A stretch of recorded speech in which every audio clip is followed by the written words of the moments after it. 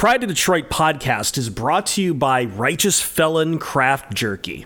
It's the jerky that fuels your Detroit Lions. That's right, Righteous Felon Jerky and meat sticks are available to Lions players at the training facilities at Allen Park.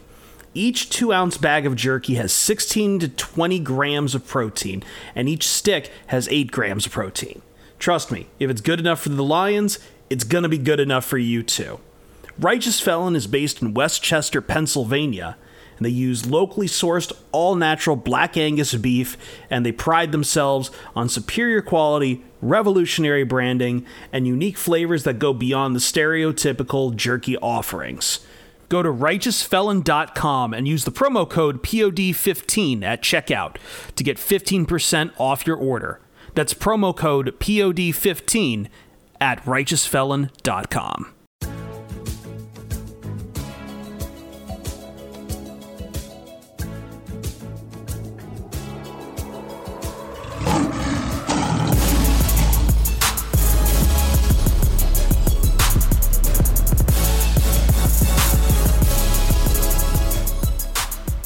Yeah! Welcome to the Pride of Detroit PODcast. PrideOfDetroit.com. Pride of Detroit on Twitter. Pride of Detroit on Facebook. You know where to find us. We come to you live on Twitch.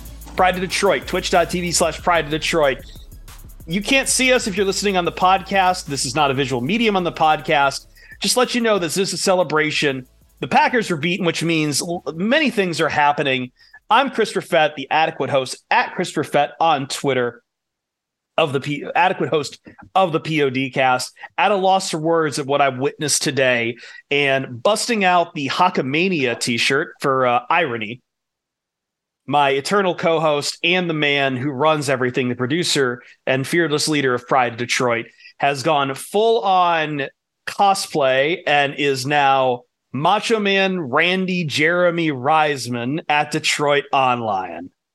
That's right, brother. We got you another Lions victory today, and all the cream rose to the top. Kerby Joseph, James Mitchell, Jerry Jacobs. All up in your face, Aaron Rodgers. Say fuck the Packers. Fuck the Packers! And the man who cannot even look at either of us straight right now, the third man, Ryan Matthews. Back is the motherfucking rock guy. At Ryan_POD. Hello, Ryan. Can we just talk about stuff, because I can't even put what just happened into words. You can't even. I can't even with this game, man. Like this was something. We could be doing a very different podcast right now. I want you to understand that. This game nearly ripped my soul out. I have one thing to say at the top. I lost money on this game, and I'm so glad. I don't even care. I don't even care. You just mean in the couch cushions, right? This game took about... I sat down. I'm changeless. I never want to go through a fourth quarter like that again. I never want to go... I know you do, but I never want to go through a fourth quarter where it's like, we've got a bit of hope, like where oh my God, the failed conversion on fourth down to turn into the slip and slide for the fumble to apparently the refs not knowing how to operate a clock and giving the Packers a free timeout to whatever that was near the end of the end zone, all without the star of the day, Kerby Joseph. I was in a kind of way. I mean, that's a Lions football game for you. I know, right? I know. Cardiac cats, baby. Here's the thing. We never really come out on top like that against Aaron Rodgers, right? That's the main difference is after they convert that first fourth down on the final drive, you're just like, well, Lions had their shot and they didn't make it. And then what do you know? They don't get an extra yard the rest of the way. They don't even get a single yard the rest of the way. Lions shut them down. 4th and goal or 4th and 10. Nada. Aaron Rodgers goes home crying. I'll take that fourth quarter any day. We've got lots. Dude. Yeah. Go on, Ryan. Go on. No, I think the thing that we all want to talk about, what we don't want to talk about, is that this was like watching the Vikings game all over again. Yep. Yes. It was almost the exact same scenario. The Lions had an opportunity where, maybe if they wanted to think about like leading up to that point, like getting into like field goal range to try to kick a field goal, like all of a sudden the Lions are in the same exact situation. And I think we're all pretty happy that they went for it, even though they didn't get it right. Like that was the right call. Like I think that we're fine with it because Dan Campbell trusted his defense because this is the best defensive effort that they had. He was right to trust his defense today. Yes. Yeah, like his defense had something today. And I don't know if it's just that the Packers are missing their mojo and that translates into the Lions having a really good defensive performance. But like, I don't care. End of the day, it's still Aaron Rodgers on the other side of the field. And this game, Jeremy, it probably shouldn't have been close if not for the Lions doing the one thing that we all said they needed to do all season long, force turnovers. Yeah, defend the pass. Like that's the story of the game, right? Because the Lions went into this game with 18 passes defended, worst in the league. They went into the game 31st in interceptions, 2 on the season. They go out and add 9 passes defended in a single game and 2 or 3 interceptions. And listen, I mean, that has to be the storyline of this one, right? And shall we talk about the man? The man? Sure. Kerby Joseph, baby. Have yourself a game. Just a ridiculous performance from him, man. Obviously, the first interception, maybe a bit of luck on his hand, but a sign of thing. And listen, like he had come so close in games before. He deserved to get one out of luck. But everything else was just skill. I mean, honestly, I think his pass breakup might have been the best play of the game. That deep shot that Aaron Rodgers makes 10 out of 10 times wasn't a bad throw. I know he'll probably want it back and say it was underthrown, but full extension Kerby Joseph knocked that one down. Yeah, then, even though it was an underthrown ball, to your point, Jeremy, like it's still a ball that the receiver could have adjusted and still made the catch, like close to the ground, 100%. So like, yeah, but I gotta say, there was nothing more impressive than the way he jumped that route on that second interception, man. Like, my goodness, like he spied the whole way. But it's just like play after play after play from a guy that we were really worried about, like at the beginning of the season, getting a good fair of snaps. And I think that this is one of those maybe like coming out games for a guy. Like, yeah, go ahead, Chris. No, I was going to say, and I think that his impact and was understood by fans no greater than when he did leave the game, when he had that bad collision with Jeff Okudah, where he had to leave. And Okudah came back, but Joseph had to get checked out for a concussion. He didn't come back into the game. But as soon as he left, I saw a lot of fans deflating after that, because they understood that impact he was bringing to the game, that his ability to make big plays that I haven't seen since Glover Quinn and Darius Slay made up that backfield. Jeremy, CJ Moore makes one of the biggest plays of the game. Absolutely. Like that's the thing. Like the story of this game was written when the Lions needed to get defensive stops. Oh, of course, Kerby Joseph and Jeff Okudah, the best defensive backs, run into each other and get hurt. Well, Aaron Rodgers is going to have it easy, but no. Guys stepped up that's why, like, I don't want to give too much credit to Kerby Joseph, because this was a huge defensive effort from everyone in that secondary. Jerry Jacobs deserves a lot of credit. Even Jeff Okudah, I know he gave up a couple of big plays, knocked down a 2-point conversion. Deshaun Elliott played well. And I mean, we went into this week thinking one thing. Wow, the Packers offense sucks. Well, this is going to be the get right game for the Packers passing offense. Mm-hmm. Turned out to be the get right game for the Lions secondary. And who would have seen that coming? Great game for Derek Barnes too. Some great performances across the defense. I didn't think the Lions got a lot of pass protection penetration. Aaron Rodgers had a lot of time to throw in the pocket, but still, I mean, Aiden Hutchinson's logging an interception too. So, and again, we have to your point, Jeremy, doing half of your season total in passes defended in this game. It's incredible. Whatever they were doing, they had Aaron Rodgers in their sight, and they understood that. And I don't think the Packers really had an answer, because they tried. I was counting this here on their receiving targets. They had 40 targets. Ryan, you know how many people Aaron Rodgers tried to spread the ball out to? Today? Yes. 8? 12. Here's the whole list: Amari Rodgers, David Bakhtiari, Sammy Watkins, A.J. Dillon, Romeo Dobbs, Mercedes Lewis, Aaron Jones, Christian Watson, Robert Tonyan, Samori Toure, who I have not even heard of before, Josiah DeGuara, and Alan Lazard. David Bakhtiari. What a dumb play. What an absolutely dumb play that the Packers didn't need to call, and that Aaron Rodgers didn't need to treat like he was passing to David Bakhtiari like a baguette. Or no, excuse me, like a croissant. Like he like delicately like tossed it in the air. Horrible throw. Like, Yeah, I was like, what, you worried that he has lineman hands? I mean, he does, Probably, which is you're right. Yeah. Yeah, but like, what a dumb play call. That's just what I mean. It feels, Jeremy, like, I guess my point is like there feels like a little bit of dumb luck to like the first pass is off Derek Barnes' face mask and flips up in the air on the goal line. Like they showed the stat. I think it was something like Aaron Rodgers had 163 passing attempts in the red zone. Yeah, he never throws red zone interceptions. He never throws red zone, and 2 of them in one game in one half. Yeah. No, it's ridiculous. There is some luck, and there is some the Packers passing offense has sucked all year.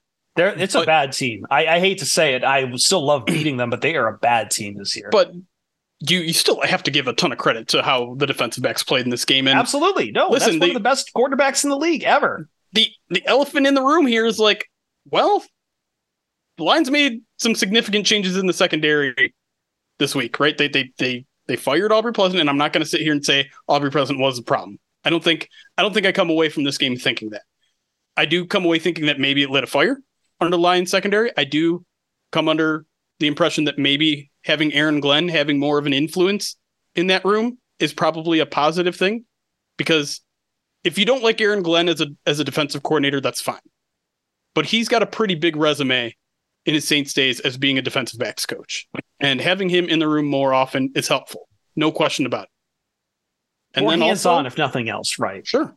And then, of course, like I look and what does a guy like Amani Oruwariye feel like on a day like this, where the Lions had to shuffle through some corners. He never even sniffed the field.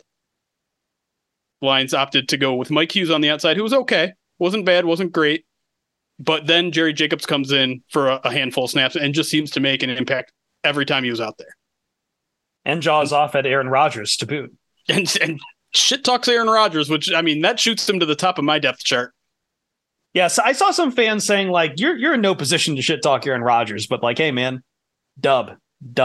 I will say it. Dan Campbell did afterwards say he gave the game ball to Aaron Glenn. Yep. And I know that's kind of PR to boost Aaron Glenn's image. He's been public enemy number one in Detroit while the defense has been bad. I think this takes a lot of pressure off him. And I can tell this game took a lot of pressure, Ryan, off of Dan Campbell himself. He seemed more tired than he usually is after a win. I don't know if we got the locker room sound. We'll probably play it during a break or something, but he at the podium, though, seemed exhausted. Like, I think he understood the weight this took off of his shoulders, because for the last few weeks, it feels like the hounds have been kind of closing in that this experiment might not work. And I'm not trying to say that everything's right and back on the tracks, but this is a results-driven league. And when you post a win over a very hated divisional rival and snap a 5-game losing skid, there's a little bit of weight off your shoulders. Like, all right, maybe some of these changes that I'm making are working out in the short term right now. It's got to keep happening, but it is a burden off the shoulders, at least. Yeah, I think the way that Dan Campbell talked about Aubrey Pleasant's firing earlier in the week was he called it a production-based league. And I'm not going to jump to conclusions, but I do find it very, very interesting that the week that the Lions do make a change at that position, the defensive backs group has the best week that they've had by far. And such a huge improvement that, I mean, I don't want to even dare say it is night and day. Like, today was night and day. And I want to try to rein myself back and say, okay, they were playing the Packers. The Packers are really struggling in their passing offense. As Chris mentioned, I mean, Aaron Rodgers is throwing to an entire cast of characters. So where do I find the truth? You know what I mean? Like, I think that's where a lot of Lions fans will go, is they'll say, like, okay, is this an outlier? Like, is this an outlier performance in the same way that the first half against Washington was an outlier? Right. And I'm not trying to be wet blanket. I'm really not. I'm more excited that the Lions won. I'm definitely not a person who's about losses to try to get a draft pick at this point. Like, that isn't what this rebuild needs. Like, maybe there was an argument to be had last season, but I don't think that there's an argument to be had this season that the Lions should be losing games or prioritizing losing games instead of winning football games. Because, like you said, Chris, like, this is what the regime needs. Like, this is what will put you on the hot seat, and winning football games is good for the Lions. No it question. is. I think the good draft is also good for them, but I think there's a sweet medium, and I think there's enough depth in this draft that you should not be sweating your position at all, especially when it looks like the Rams took a loss today too. So like that draft pick is going to continue to be in play. The Lions have a lot of draft capital right now. They do. If They really quarterback do. is the one thing they're eyeing, they're going to have a shot at it. They've got several in this draft. Even if, as I predicted in last week's podcast, that this team is not going to be picking in the top 5. Well, guess what? They're 5 now, and they still get to play the Packers one more time. So, but one other change, and funny enough, and along with the Aubrey Pleasant kind of the coincidental change, is that the Lions did deal T.J. Hawkinson at the deadline, and both touchdowns happened to be Jesus Christ, Chris, caught by 2 different tight ends. Shane Zylstra, who along with is that his brother, Jeremy? Mm-hmm. Yeah, basically getting activated up from the practice squad and who had an impromptu kick return. Yes. And it was good. He got it up to like the 40-yard line. That's where the Lions' first drive started. Great day for the Zylstra brothers. But another rookie, like this is the game where you wanted to see what we talk about, Ryan. This year is about progress from your younger players. James Mitchell shows up. James Mitchell, now that, he's not playing behind TJ Hawkinson, I know it's going to be a while for James Mitchell if he does progress that way, but he's got a touchdown. He's being interviewed afterwards. He looked fine in the red zone, I thought. Yeah, I think it's like tight end position stock up ? Just because it's, a couple of, if you want to chalk it up to Ben Johnson, but like I think as an overall position, I think like the Lions were comfortable making that trade because they could afford themselves the opportunity to like not eat Hawkinson's cap next season, but also get a chance to see a guy like James Mitchell get extended play and an extended rub. And like, I don't know, like did the offense look that much worse today without TJ Hawkinson? No. Yep. I don't think it was TJ Hawkinson. I think it's not because of TJ Hawkinson, Jeremy. I think we had. Can you say that definitively? I think we really had a Jared Goff problem today. I think Jared Goff was really bad. That is hold up. That's tagged for segment 2. We have to go in depth on Jared. I'm just saying we're raving about a tight end crew that caught 3 passes for 9 yards. I know 2. I'm not raving about it. I'm just saying that they had the 2 touchdowns today. Great. They did not make that much of a difference today. I'm sorry. Okay. Like, congratulations to James Mitchell. That was a good. Actually, both of his catches were big. I'll say that. He got a touchdown and he got a 3rd down conversion on that last drive that deleted another 2 minutes off the clock. So Shane Zylstra, real quick, congratulations on getting 14 and a half yards separation on your touchdown pass. Yeah, okay. That's why. Okay, Ben Johnson deserves a little bit of credit there, but I'm saying that if I tell you that TJ Hawkinson has a game where he catches 2 touchdown passes for 9 yards on 3 catches, you don't care. Like, you're happy with TJ Hawkinson's play that game. With how cynical people have gotten about TJ Hawkinson, I don't think that's true. Lions won. You're the wet blanket. Their offense was garbage today, and I'm not saying TJ Hawkinson would have made all the difference, but he would have helped. Maybe. Well, we'll talk about that offense a little bit later. We'll go a little bit deeper into the defense on what really made it sing and click here, because we've got a lot to break down, and it's not just flowers and roses. The Lions are still 2-6 at the end of the day, but you buy yourself a little. What? Tonight we celebrate. Because it was the Packers. It was Aaron Rodgers. Aaron Rodgers looking beyond tilted, and fingers crossed that all these injuries just don't play out at least towards a positive arc, because both sides were getting savaged out there with the amount of injuries. More the Packers than the Lions, but still the Lions took. Like, again, your star of the show has to go out, and hopefully that concussion is not serious, but we'll see. For right now, we're going to take a quick break. We're going to celebrate with our audience a little bit more. This is Movember. We are doing a lot of fun things. Check out prideofdetroit.com for the donation links for Movember, or join us on twitch.tv/pridedetroit live during the POD post game, first bite, mailbag, Madden Sims. Our Friday interviews we're now doing in Movember. Me and Jeremy got to talk to Frank Ragnow, and he says he's caught a fish bigger than Jamal Williams. It was a fun interview, but all that stuff is in benefit of the Alzheimer's Association. And if you join us live and donate through Tiltify, you can get plenty of rewards, like, I don't know, drawing on our faces, or apparently we're very close to the old-timey baseball stream where I have to go eat at Olive Garden. I've never eaten at Olive Garden in my life. And it's all to a very good cause. And you can cause us a lot of pain, because I know some of you just hate us. We'll be right back on the Pride of Detroit PODcast. But first, the Pride of Detroit PODcast is brought to you by Righteous Felon Craft Jerky. Is the jerky that fuels your Detroit Lions. How do I know this? Because Kerby Joseph just loaded up on the Foul Capone turkey jerky before he just started just catching everything coming his way, man. Righteous Felon jerky and meat sticks are available to Lions players at the training facilities at Allen Park. Yes. Each 2-ounce bag of jerky has 16 to 20 grams of protein, each stick with 8 grams. If it's good enough for the Lions in this victory here to beat the Packers, it's good enough for you. They're based in Westchester, Pennsylvania. They use locally sourced all-natural Black Angus beef and pride themselves on superior quality, revolutionary branding, and unique flavors that go beyond the stereotypical jerky offering. What are you eating there, Jeremy? What is that?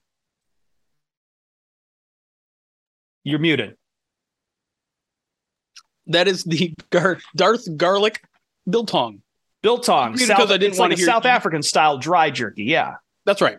It's delicious. I want to eat garlicky? it. Yes. You fight off vampires with that thing. Yes. Also, yes. So, anyway, guess what? We've also got a promo code for you, because we give you stuff. Go to righteousfelon.com and use the promo code POD15 at checkout. Get 15% off your order. That's promo code POD at 15 at righteousfelon.com. We'll be right back.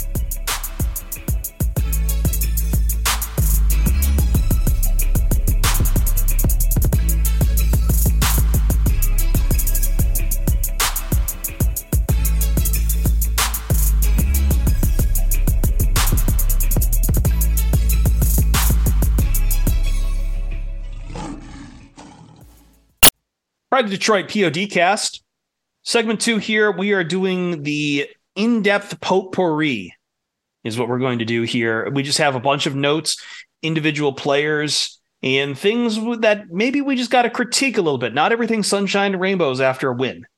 And we started to get into it a little bit with the offense, and I think that's where we go right to start. I know Jeremy wants to get back into the defense, but let's take a break over. And I don't think this was I know he's down a lot of weapons, and I know that this wasn't a great day for Amon-Ra St. Brown. But I'm curious how you guys feel about Jared Goff in this game. Because I think when he had tempo, when he had rhythm, when he had the run game going and they were giving the ball to Jamal Williams, both those drives turned into touchdown drives, and those were effective. When you come off cold on a few drives, and look, there's a few drives that were deep sixed by these holding calls that get you started at 1 and 20, and that's always a cramp on your drives. But I just go back to the 4th and 3, and I hate to make it about that play. God bless the Lions for pulling out the win, because that could have been a massive talking point on Monday. That Jared Goff, ball in the hands, the game on the line, and can't convert on a short yardage again. But I know, Jeremy, you're a little more mixed on the message for Goff. So what do you have for him? Well, I think it was an awful day for the offense. I'm just going to put it straight overall. It yes, it was awful. This was not a great Packers defense, not a great run defense, and the Lions couldn't run the ball, especially in short yardage situations again, which continues to bug the crap out of me. This team is just awful on short yardage downs, whether they're passing, whether they're throwing, or running. Passing and throwing, I think, is the same thing. But yeah, that's frustrating. If we're talking about Jared Goff, though, I don't have anything great to say about him today. He wasn't good. He put several balls in danger. His pick to Amon-Ra just clearly didn't see the defender at all, and probably should have thrown at least 2 more interceptions in this game. He threw a few directly at the ground too, which was just baffling. Listen, some of this was pressure induced. I don't think the offensive line had its best day either, but what have we been saying for the past 3 weeks when we're getting turnover happy Jared Goff is that he can't handle pressure.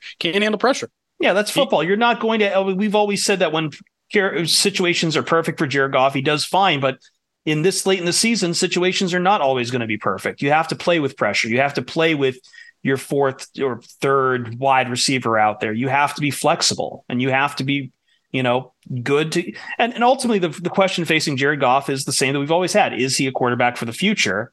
And I'm sorry, that's going to kind of bring up the Neanderthal dragging, clutch situations when it comes to a late 4th and 3, which could have iced the game completely. I mean, just to put plainly, like, this defense got 2 or 3 turnover rundowns, 3 turnovers, and you turn that into 15 points. That's not good enough. And a lot of that falls on Jared Goff. Not all of it. All of what you said is true. This team was sporting Amon-Ra, Kali Freeman, and Tom Kennedy as their top wide receivers. That's worse than what the Packers are dealing with. And not everyone. A lot of people are giving Aaron Rodgers a pass because of his crappy wide receivers. Well, the Lions situation was worse. And no TJ Hawkinson in this game either, obviously. So he's not getting a ton of help out there, but there were plays where he has plenty of time. And he's choosing to throw dangerous, inaccurate passes in those moments too. And so I thought this was one of his worst games, if I'm being completely honest. I want to put something under the microscope that I think that the media had talked to Ben Johnson about either last week or the week before, but it was running back usage. And it was, hey, when Jamal Williams is on the field, it seems like you guys run the football. And when DeAndre Swift is on the field, it seems like you guys pass the football. It's a theoretic situation, yeah. Just some numbers from this week. So, like, on early downs, the Lions, 23 snaps from Jamal Williams. I mean, he's a guy who led the Lions in carries with 24. On early downs, Jamal was in, and the Lions were running the football. When DeAndre Swift is in, the Lions were passing the football. Like, it's just what they were doing. And, like, I don't like that they kept that same level of predictability when it came to their offense, because it was something I noticed early on. Just because that quote stuck with me, because I think it is a little bit of like it's a signal to the defense, like, okay, Swift is in, like, that guy's clearly not 100%. Like, we don't really have to worry about the run. And I mean, if truth be told, Swift had 2 carries, like, in terms of snaps, he played, right? He played 5 snaps in the first quarter, and then he played like a snap or 2 each quarter for the rest of the day. Yeah. Like, he was hardly out on the field. He's clearly not 100%. Like, I'm almost wondering what's the benefit and what's the cost of having DeAndre Swift in the lineup if he's not at full strength and you're basically telegraphing what your offense ultimately is going to do. Yeah, I kind of mentioned it there a little bit. That's kind of like the situation we used to have with Theo Riddick, right? Theo Riddick's on the field to catch a pass. Yes and no, because DeAndre Swift is also mostly out there for third downs, right? It's like a 3rd and 7. You're not going to put Jamal out there, because why would you put Jamal out there? You're putting DeAndre Swift. So you're not really tipping your hand. The down and distance is tipping your hand. Right. But there were 9 snaps today. Jamal on third down, there were 9 snaps on third down. Jamal had 4, Justin Jackson had 2, DeAndre Swift had 3. Okay. So a third of his snaps came on third down. Right. Yeah. So I get it. I mean, like, that's generally a passing situation for sure, but like, they're not using him on early downs. So they don't want him running the football. Like, They want him getting tackled in space. They want him getting leg tackled. They don't want him getting tackled up top. So I don't know. I don't know I don't know if it's worth having DeAndre Swift out there at 70%. I think what they're betting on is that, yeah, you guys know DeAndre Swift is going to be out there for a passing play, still try to stop him. And he had a really big catch in this game that got him down into the red zone. Was it the first drive that should have led to a score but didn't, or was it their actual scoring drive? I don't remember. Either way, he's still a weapon in the receiving game. Touchdown last week. Yeah, for sure. What else did we notice on I didn't think Amon-Ra St. Brown was really on his game, but I kind of think that Packers kind of zeroed him in as the guy to just cover, because we talked about take away your best weapon, right? What else do they have? Yeah. You're not going to beat him with Tom Kennedy and Kali Freeman. Yeah.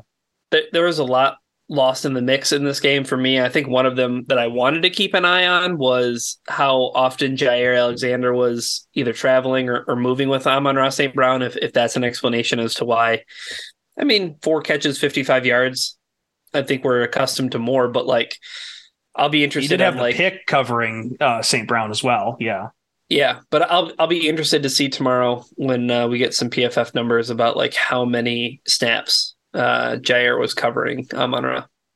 So are you worried about this offense moving forward? Has the script flipped that, we've gone from this is insanely, high scoring offense to you got a bit of a beat of life in them with the Dolphins game, but this game was look, they scored in the second half, which is amazing.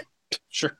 Like compared it shouldn't be amazing, but yes. But I'm just saying, compared to how the trend has been going, yeah, they finally scored a touchdown in the second half. But are we now more concerned about the offense?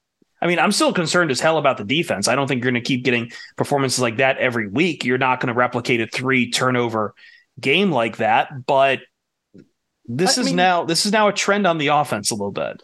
It is, but you also are continually taking weapons away, right? Like, yes, yeah. Before this, it was Chark and Swift. Now it's Reynolds and Hawkinson. Like, what do you expect? You're taking weapon after weapon away. And so Josh Reynolds, I would imagine, is hopefully going to be back next week. We'll see. DJ Chark, I believe, has one more game left to go. And I think he told media that he expects to be right off the IR once he's ready to come off IR. And then J-Mo is not, if he's going to play this year, what do we got? 9 games left? Yeah. And most importantly, you just need Swift at 100, being out there. Happen. I know. I think that ship has sailed this season. But you can't have him on this pitch clock where you're just basically only primarily using him for receiving at this point. He's got. I don't think that's a problem like you guys do. 3 catches for 40 yards, set up 2 scoring drives. Last week he scores a touchdown. It's not an ideal situation. We'd love to have him running the ball again and running for 50+ yard plays, but he's a weapon out of the backfield as a receiver. So why is that a problem? I think why it's a problem. I do think that there's something to telegraphing what you're likely going to do. And I don't think the Packers defense is good enough to overcome something like that. You know what I mean? They're good, but they're not anything special. You know what I mean?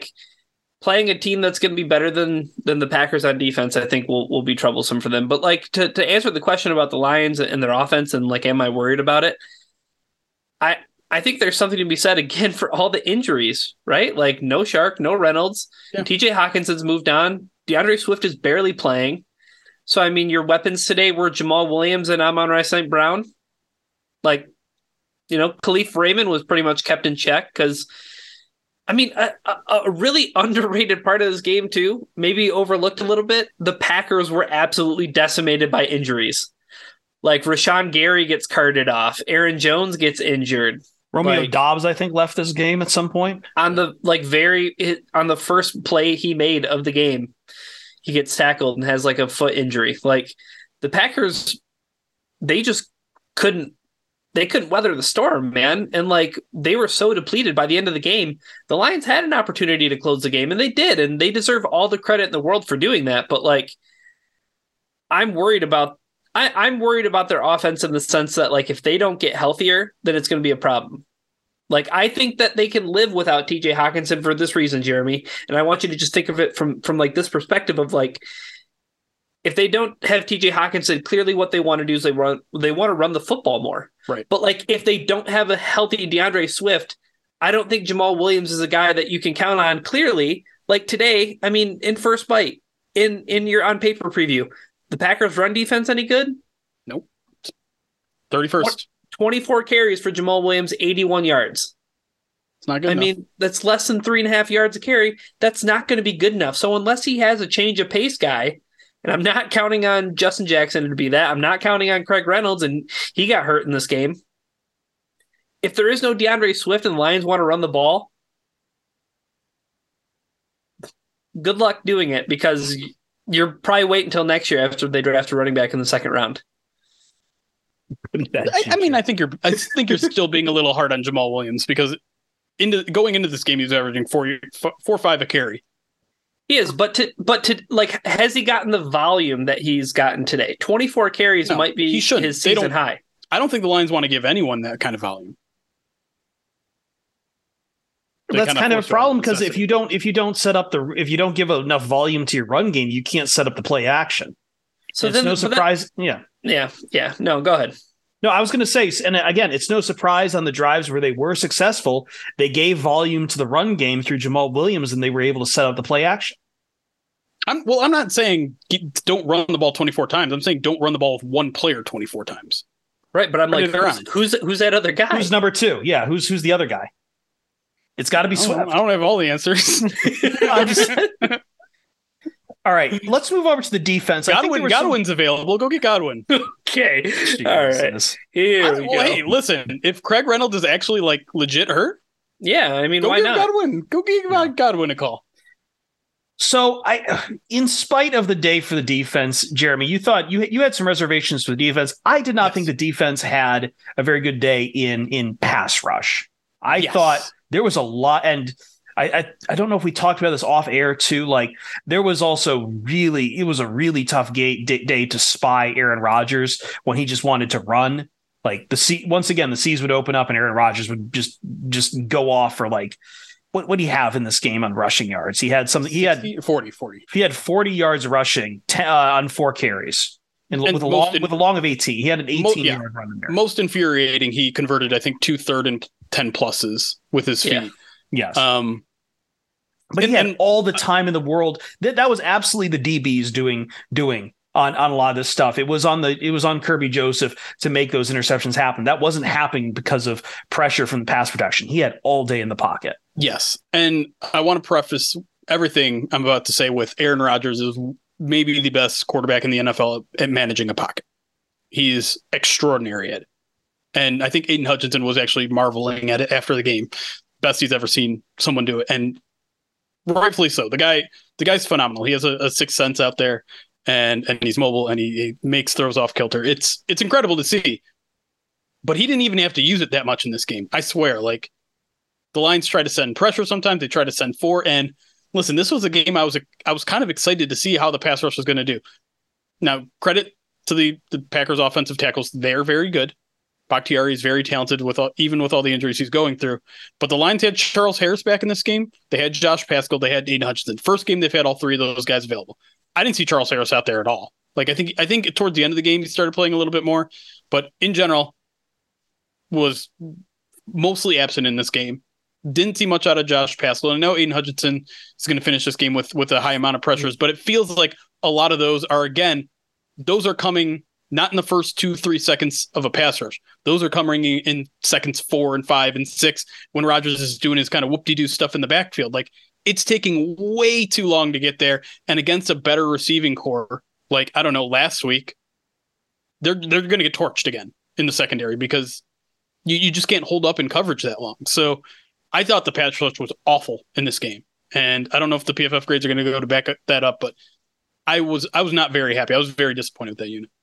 I don't think they generated a single pressure rushing 4 in the entire game. Or not one that I'm able to recall, but like 2 things. One, I thought Josh Pascal had a good game though in run defense. Mm-hmm. He made a couple of big plays.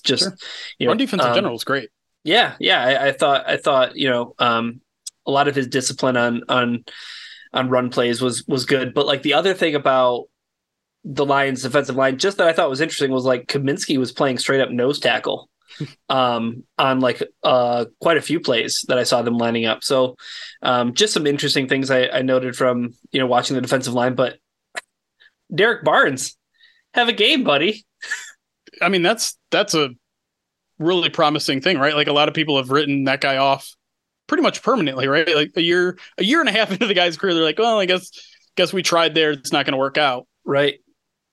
A really nice step in the right direction there. I'm not going to declare him suddenly a starter or anything like that, but obviously Malcolm gets hurt in this game, something with his arm. Malcolm does come back into the game, but it seems like after, a few snaps or whatever, they're like, you know what? Derek Barnes has got this. And kudos to the guy for stepping up, man. Yeah. The replay it was the only negative thing that Kerby Joseph I thought did that was outlandishly negative, but like he's the one who his helmet hit Malcolm Rodriguez and kind of like hyperextended his elbow, so it was like a little bit of friendly fire. But yeah, Derek Barnes stepping in with Malcolm Rodriguez not being able to play and like holding his own. Led the team in tackles. 12. Yeah. With a TFL and a pass defended. And that goal line stop was incredible. Right? Turned out to be huge too. Yeah. That was a great play.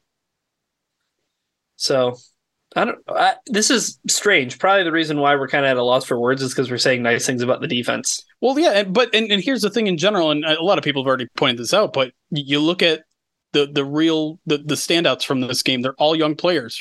That's all that we've been asking for all Progress season. For the young guys, yeah. Let's just have the young guys make plays. So Aiden Hutchinson gets you an interception, rookie. Kerby Joseph gets you 2 interceptions, rookie. James Mitchell gets you a touchdown and a key third down conversion, rookie. And I turned to Eric today, and you look at the Lions' first 6 draft picks from this year.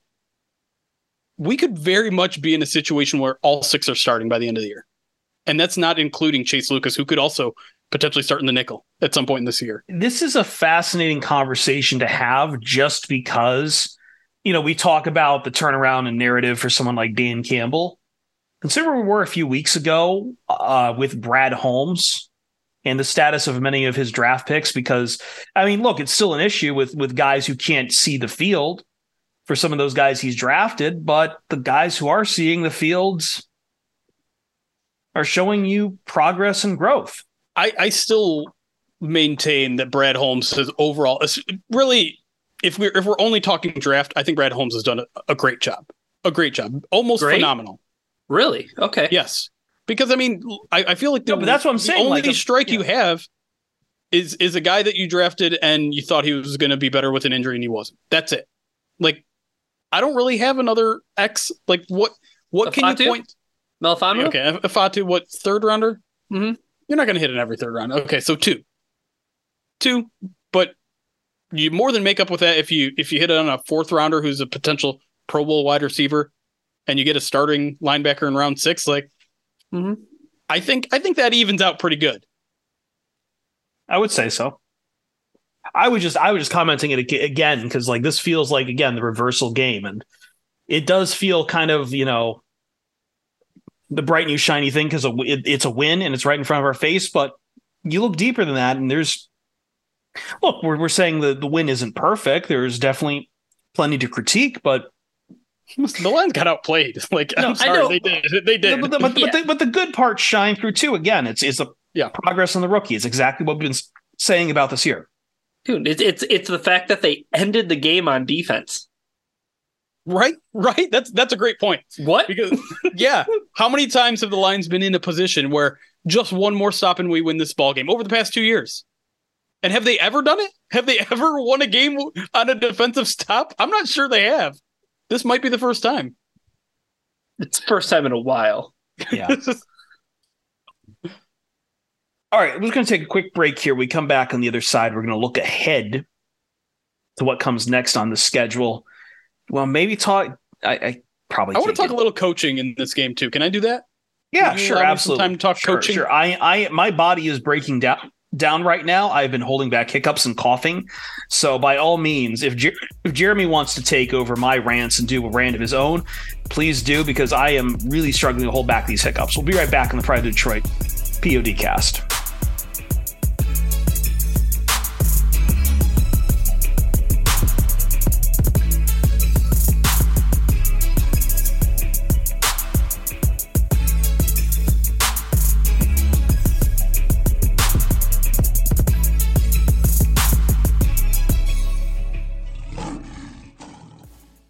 Wrapping up the Pride of Detroit PODcast. Once again, Movember, please donate. And if you do donate, stop giving your mutes to Ryan, because apparently the people who have donated have given 3 mutes to Ryan. And at some point during this podcast, he might unveil one, because we're doing this in the middle of a Malik Willis game too. I'm holding all of those until I can just mute you guys for like an entire segment. I'm going to let them build up like Joshua Mercer decided to build all of his up and put Malik Willis sucks across my face.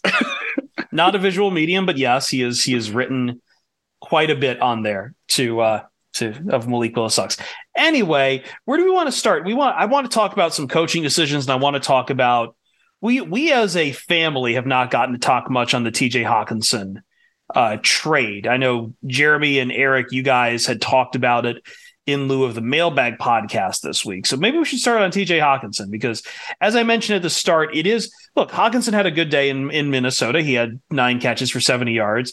For the Detroit Lions, they have 2 touchdowns off the hands of 2 of their other tight ends in James Mitchell and Shane Zylstra. And Mitchell also gets the key 3rd down decision, but obviously not as productive as that at that position. So do you think we talked about it with the offense, and that it's on one hand, we see that Jared Goff is struggling, but on the other hand, there has been more and more weapons taken away. So I guess, where do you see this whole unit kind of going from here, Jeremy? How big is the loss of Hawkinson as we're watching the offense struggle more and more?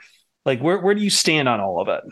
Well, I mean, it's definitely not fair to judge the winners and losers of this trade based on one game, right? Especially absolutely not. Absolutely not. TJ didn't get a ton of time to acclimate to Minnesota, and James Mitchell is still developing. But I think you have to point out that this regime did not draft TJ Hawkinson, and they did draft James Mitchell. And I'm not saying they expect James Mitchell to necessarily grow into TE1, but I don't think they're ruling that out. I think they thought they got a very good discount on James Mitchell because of the ACL tear. And I think they have high hopes for him. And listen, so far, so good. Jared Goff said after the game today, he's not the fastest guy, but he runs good routes and he has good hands. And so that's a good start. We'll see how he kind of develops as a blocker, because I think that's the one thing that you could argue about TJ Hawkins, right? This team wants to run the ball a lot. TJ Hawkinson wasn't really ever good as a run blocker or great as a pass blocker too. So he didn't necessarily fit what they're trying to do here. I would make the argument that having a pass catching tight end is more important than having a run blocking one. But again, not the guy that they picked. So I do think they think James Mitchell is a big part of this team's future. I'm not sure if they think the same of Brock Wright, who's been kind of up and down. Had some of the same struggles that Hawkinson has in the blocking game with not nearly as much upside as a receiver. So I think there's still a pretty big need at the position. But if you weren't going to re-sign this guy, if you weren't going to re-sign Hawkinson to a multi-year deal and willing to spend $12 or $13 million on him per year, well, this was probably a pretty good time to trade him, because not only do you get a boost to 2 of your higher draft picks, but you get $9 million and change in cap space next year, which is really needed more than I think a lot of people thought. I think the cap space was pretty important part of this deal. So, having 4 or 5 days or 6 or whatever it's been to think on it, I understand it more. I think the frustrating part for me the entire time was just, I hate being in a position where this team has to be sellers. I hate having to just continually see some of our better players go, and I understand it. And I even think it was probably a good deal, but that doesn't mean I necessarily have to like it either, if that makes sense. No, we've been dealing with it for 3 or 4 coaching regimes now, right? Yeah. We've been dealing with it for a very long time. Even when the team was successful, you get one successful year and then guys would go elsewhere, or guys would be chased out of town by an idiot, or, take your pick. Like it is a lot of guys leaving Detroit and having success elsewhere. It just kind of, it sucks at the end of the day, because you'd like it to be a destination rather than a truck stop.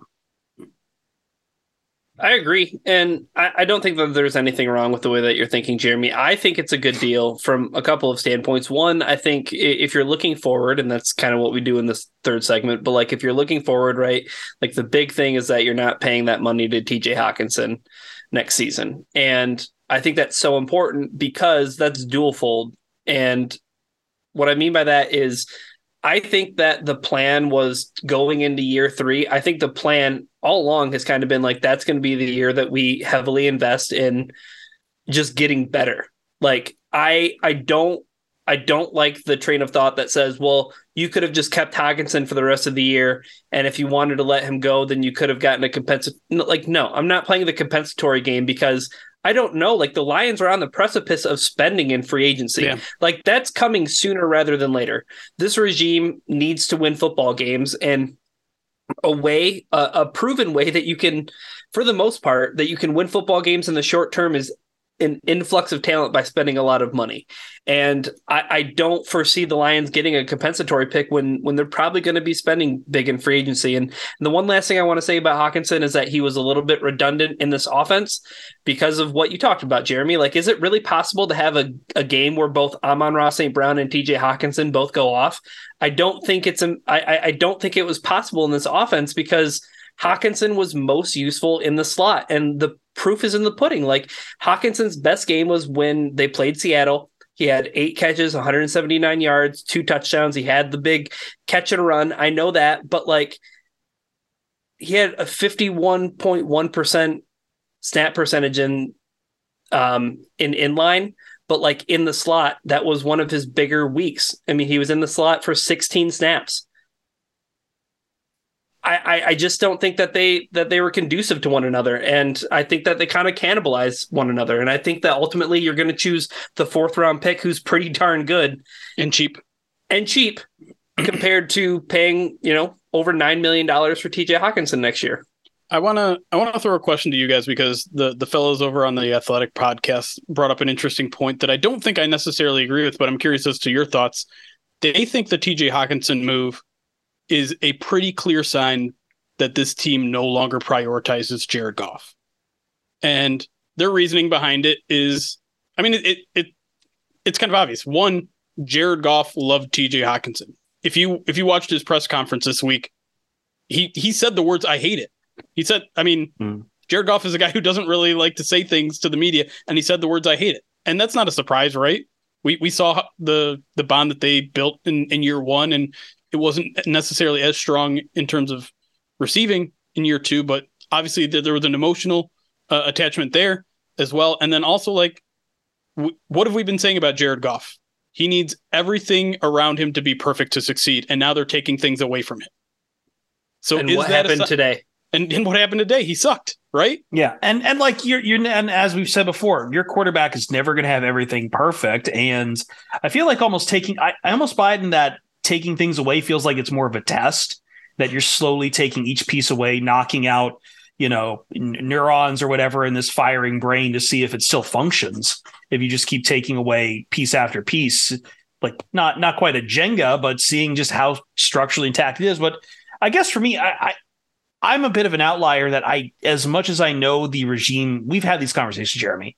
I know the regime talks him up a lot, but I never bought that Jared Goff is this long-term option, especially after what we watched. It always felt like the blueprint was to eat out what his contract is, especially in the dead cap. And next year it is still a massive hit.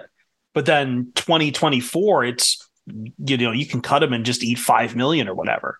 I mean, and I've always assumed this coming year is the year they target the quarterback. To that point too, though, Chris, I mean, that lines up with exactly what they did in the draft last year. They drafted a guy who they knew probably wasn't going to play at least the first half of the season, and they're not concerned about it because I don't know how close they thought they were to contending or to at least like making some noise as far as putting some wins in the win column. But like, I think they may have, I think you maybe talked about something close to this, Jeremy, before, but like the idea of like the Lions maybe thought they were a little bit closer than they actually were. And maybe they thought, hey, like if this and this and this happens, well, all of a sudden, yeah, we might have a pretty good season. But like that didn't end up happening. And like, I think that they're totally fine with that. And I think that that was kind of signaled all the way back in the draft last year when they took a guy who wasn't going to help Jared Goff's scenario be perfect right from the start. And I think ultimately when it comes down to it for the NFL, it's different from other sports in that you can't just tell people, hey, # trust the process. if there is, and I'm not saying No, that's why it's always been a retool instead of a rebuild, Chris. Right. It's always on the down low. It's always on the sly. It's always some interesting ways of knocking out certain weapons like we've seen. And it's always, I'm not saying the Lions are doing this, but I'm saying that we can't bank completely on the intentions that are said by front offices if it is true that they're targeting specific years for their rebuild. Because partially, the NFL never sees itself as a league where there is such a thing as a Sam Hinkie trust the process type of rebuild, tank and rebuild. So I don't know what I guess my ultimate point is, like, I don't know what the Lions are, but I remember when the trade happened, my initial knee jerk reaction was, all right, this means they're going to see what Goff is in 2021, and then in one of those 2 years, bank a quarterback. And when they restructure the deal, I'm like, all right, that's kind of a sign it's probably going to be coming for the 2023 draft. I could still be wrong. I'm usually wrong, but it makes, I don't know how else to justify some of the moves it's made other than, to your point, Ryan, like that maybe don't have the same faith in Jared Goff they're also speaking of. Because also, like, this is also a league where you just can't say anything negative about a quarterback ever. That's fair. Want to get into some of the coaching decisions? Yeah. Let's scale back to today's game and talk about some of the coaching decisions, because we were very close to having an entirely different conversation, I think, in this game. Oh, absolutely. This is half this podcast is not the same. Right. Because if the Lions lose this game, we are 100% talking about Dan Campbell's decision to go for it on 4th and 3. As Ryan alluded to, it played out a lot like the Vikings game, where the Lions were kind of on the edge of field goal range. They could have probably tried like a 58-yard field goal. They could have punted. They could have gone for it. Dan Campbell said he regretted going for a field goal last time. He wished they would have gone for it. They go for it on this time, don't convert, and give Green Bay really good field position, to which they almost score the game-winning score, much like the Vikings did. Ryan, I think you've already said you don't have a problem with this one, huh? I mean, I like it a lot better than trying a field goal, because Yes. I don't think I don't know, like, maybe it's baby steps, you know. Real quick. The only problem I really have with it is you've given Jack Fox all this money and just not really utilizing his leg to coffin corner. But like, he pinned someone at the 1 today. Yeah, he did. But I think you had the numbers that you retweeted, the analytic numbers you retweeted on it, Jeremy. And yeah, the Ben Baldwin ball bot. Yeah, it seemed fine. And like, if that's the case, then I think the worst thing you could have done is a field goal there. If you'd punt, For sure. It'd be fine. If going for on 4th, I'm fine with. Yeah.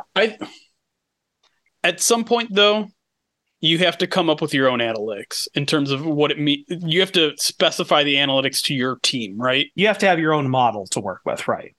Based on your own outcomes. And you have to apply a profile, yeah. My own outcomes watching this Detroit Lions offense is they suck at 3rd and 4th and short. That is not the league average of conversion on 3rd and 4th and short is not the same as the Lions average. It's much worse. The Lions is much worse. Yeah, you have to skew by the profile of the given team. Yes, right? And so, listen, I'm Mr. Aggressive, right? I'm Mr. Follow the analytical model. I wanted him to punt. I did. I absolutely wanted him to punt there, and I hate punting, and I want going for it, and I want to go by Ben Baldwin's model 99% of the time. But this team can't convert on 3rd and 4th and short. They're horrible at it. And I understand a first down. Here, actually, a first down doesn't even win you the game, right? Like, they still had 3 timeouts, I think, at that point, if I'm not mistaken. Maybe I'm mistaken. I don't think I'm mistaken. I want to say that they used one of them, but I could be thinking about the first half. No, they had not used any of their timeouts. I'm looking right now. They had not used it. So if you convert, that game's not over yet. So especially because it's before the 2-minute warning. Right. A conversion does get you closer to field goal range, and a field goal essentially wins you the football game. I will give you all of that. But I don't know. That one seemed a little questionable to me. To be fair, though, I thought Dan Campbell the rest of the way was good, right? I think he made a really good challenge that that was a huge overturn in this game. And then he goes for it on fourth down on the first opening drive. And for some reason, people still have a problem with that. I know I just said the Lions are horrible on third and fourth and inches or short, but 4th and 1s on the opponent's side of the field are almost like it should be an automatic go for it at this point. So I had no problems with the first one. I thought the challenge was really good. I think of anything that we can yell at in terms of coaching, at least the coaching decision that bothered me the most was the 3rd and 1 prior to going for it on 4th and 3. Was the Jamal Williams counter. The handoff that they all knew was coming and just they penetrated immediately, lost 2 yards. Right. Yeah. And it was this slow, again, like these slow developing plays when it's just like, all right, believe in your offensive line. Believe if you want to be the smash mouth football team that can run the ball all the time, stop with like the dressing up of your plays and just run it down their damn throats. Or I know Jared Goff isn't a good quarterback sneaker, but you've got Frank Ragnow. Tell me you can't get 8 yard on 2 quarterback sneaks on 3rd and 1. 2 tries. Do they trust Jared Goff to sneak the football? I don't think they do. They clearly don't, right? No, like I don't know if that's part of his like skill set, but like one of the things I do want to say that I really liked about the coaching staff and in terms of Dan Cable's like clock management and also maybe Ben Johnson's play calling too, but like before the end of the half, like the score is 0-0. They get the ball with 2 minutes and 35 seconds. They bleed that clock. Yep. Yeah, they were even saying on Greg Olson even saying on the broadcast, goal is don't give the ball back to Aaron Rodgers. Even though it's an eviscerated Aaron Rodgers, don't give the ball back to him because you never know what's going to happen. Right. And the Lions, like no matter what happened on that drive, they were going to get points and they were going to put the Packers in a position where they weren't going to get points. And at that point, the game's 0-0. So like any kind of score is a good score at that point. So I thought that was one of the most important drives. Sure. Yeah. You guys have any takes on either of the 4th down conversions? And we kind of already got Ryan's on the 4th and 3, but I've got a take. Fuck the Packers. FTP. I'm worried about the Bears. Let's give 24 hours before we even start thinking about worrying about the Bears. 24 hours. Cool. All right.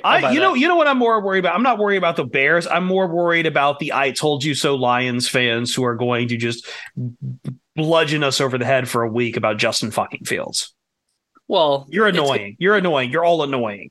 It's going to be that. It's also going to be if the Lions happen to lose against the Bears next week. It's going to be, oh, what about that meaningless win in Green Bay that cost you draft position? Shut up. Yeah. Shut up. Just shut it. I think we've spent everything. I think that's about where we're going to end it there. Let's close it up. Yeah, we have a wheel of pain to spin. Donate to the charities. Find the pridedetroit.com article that has the links. If you do donate, let us know. Get your rewards set up. Stop giving your mutes to Ryan. He's going to use it on one of these podcasts. Power to the people. Mm-hmm. Anyway, we'll see you Starside.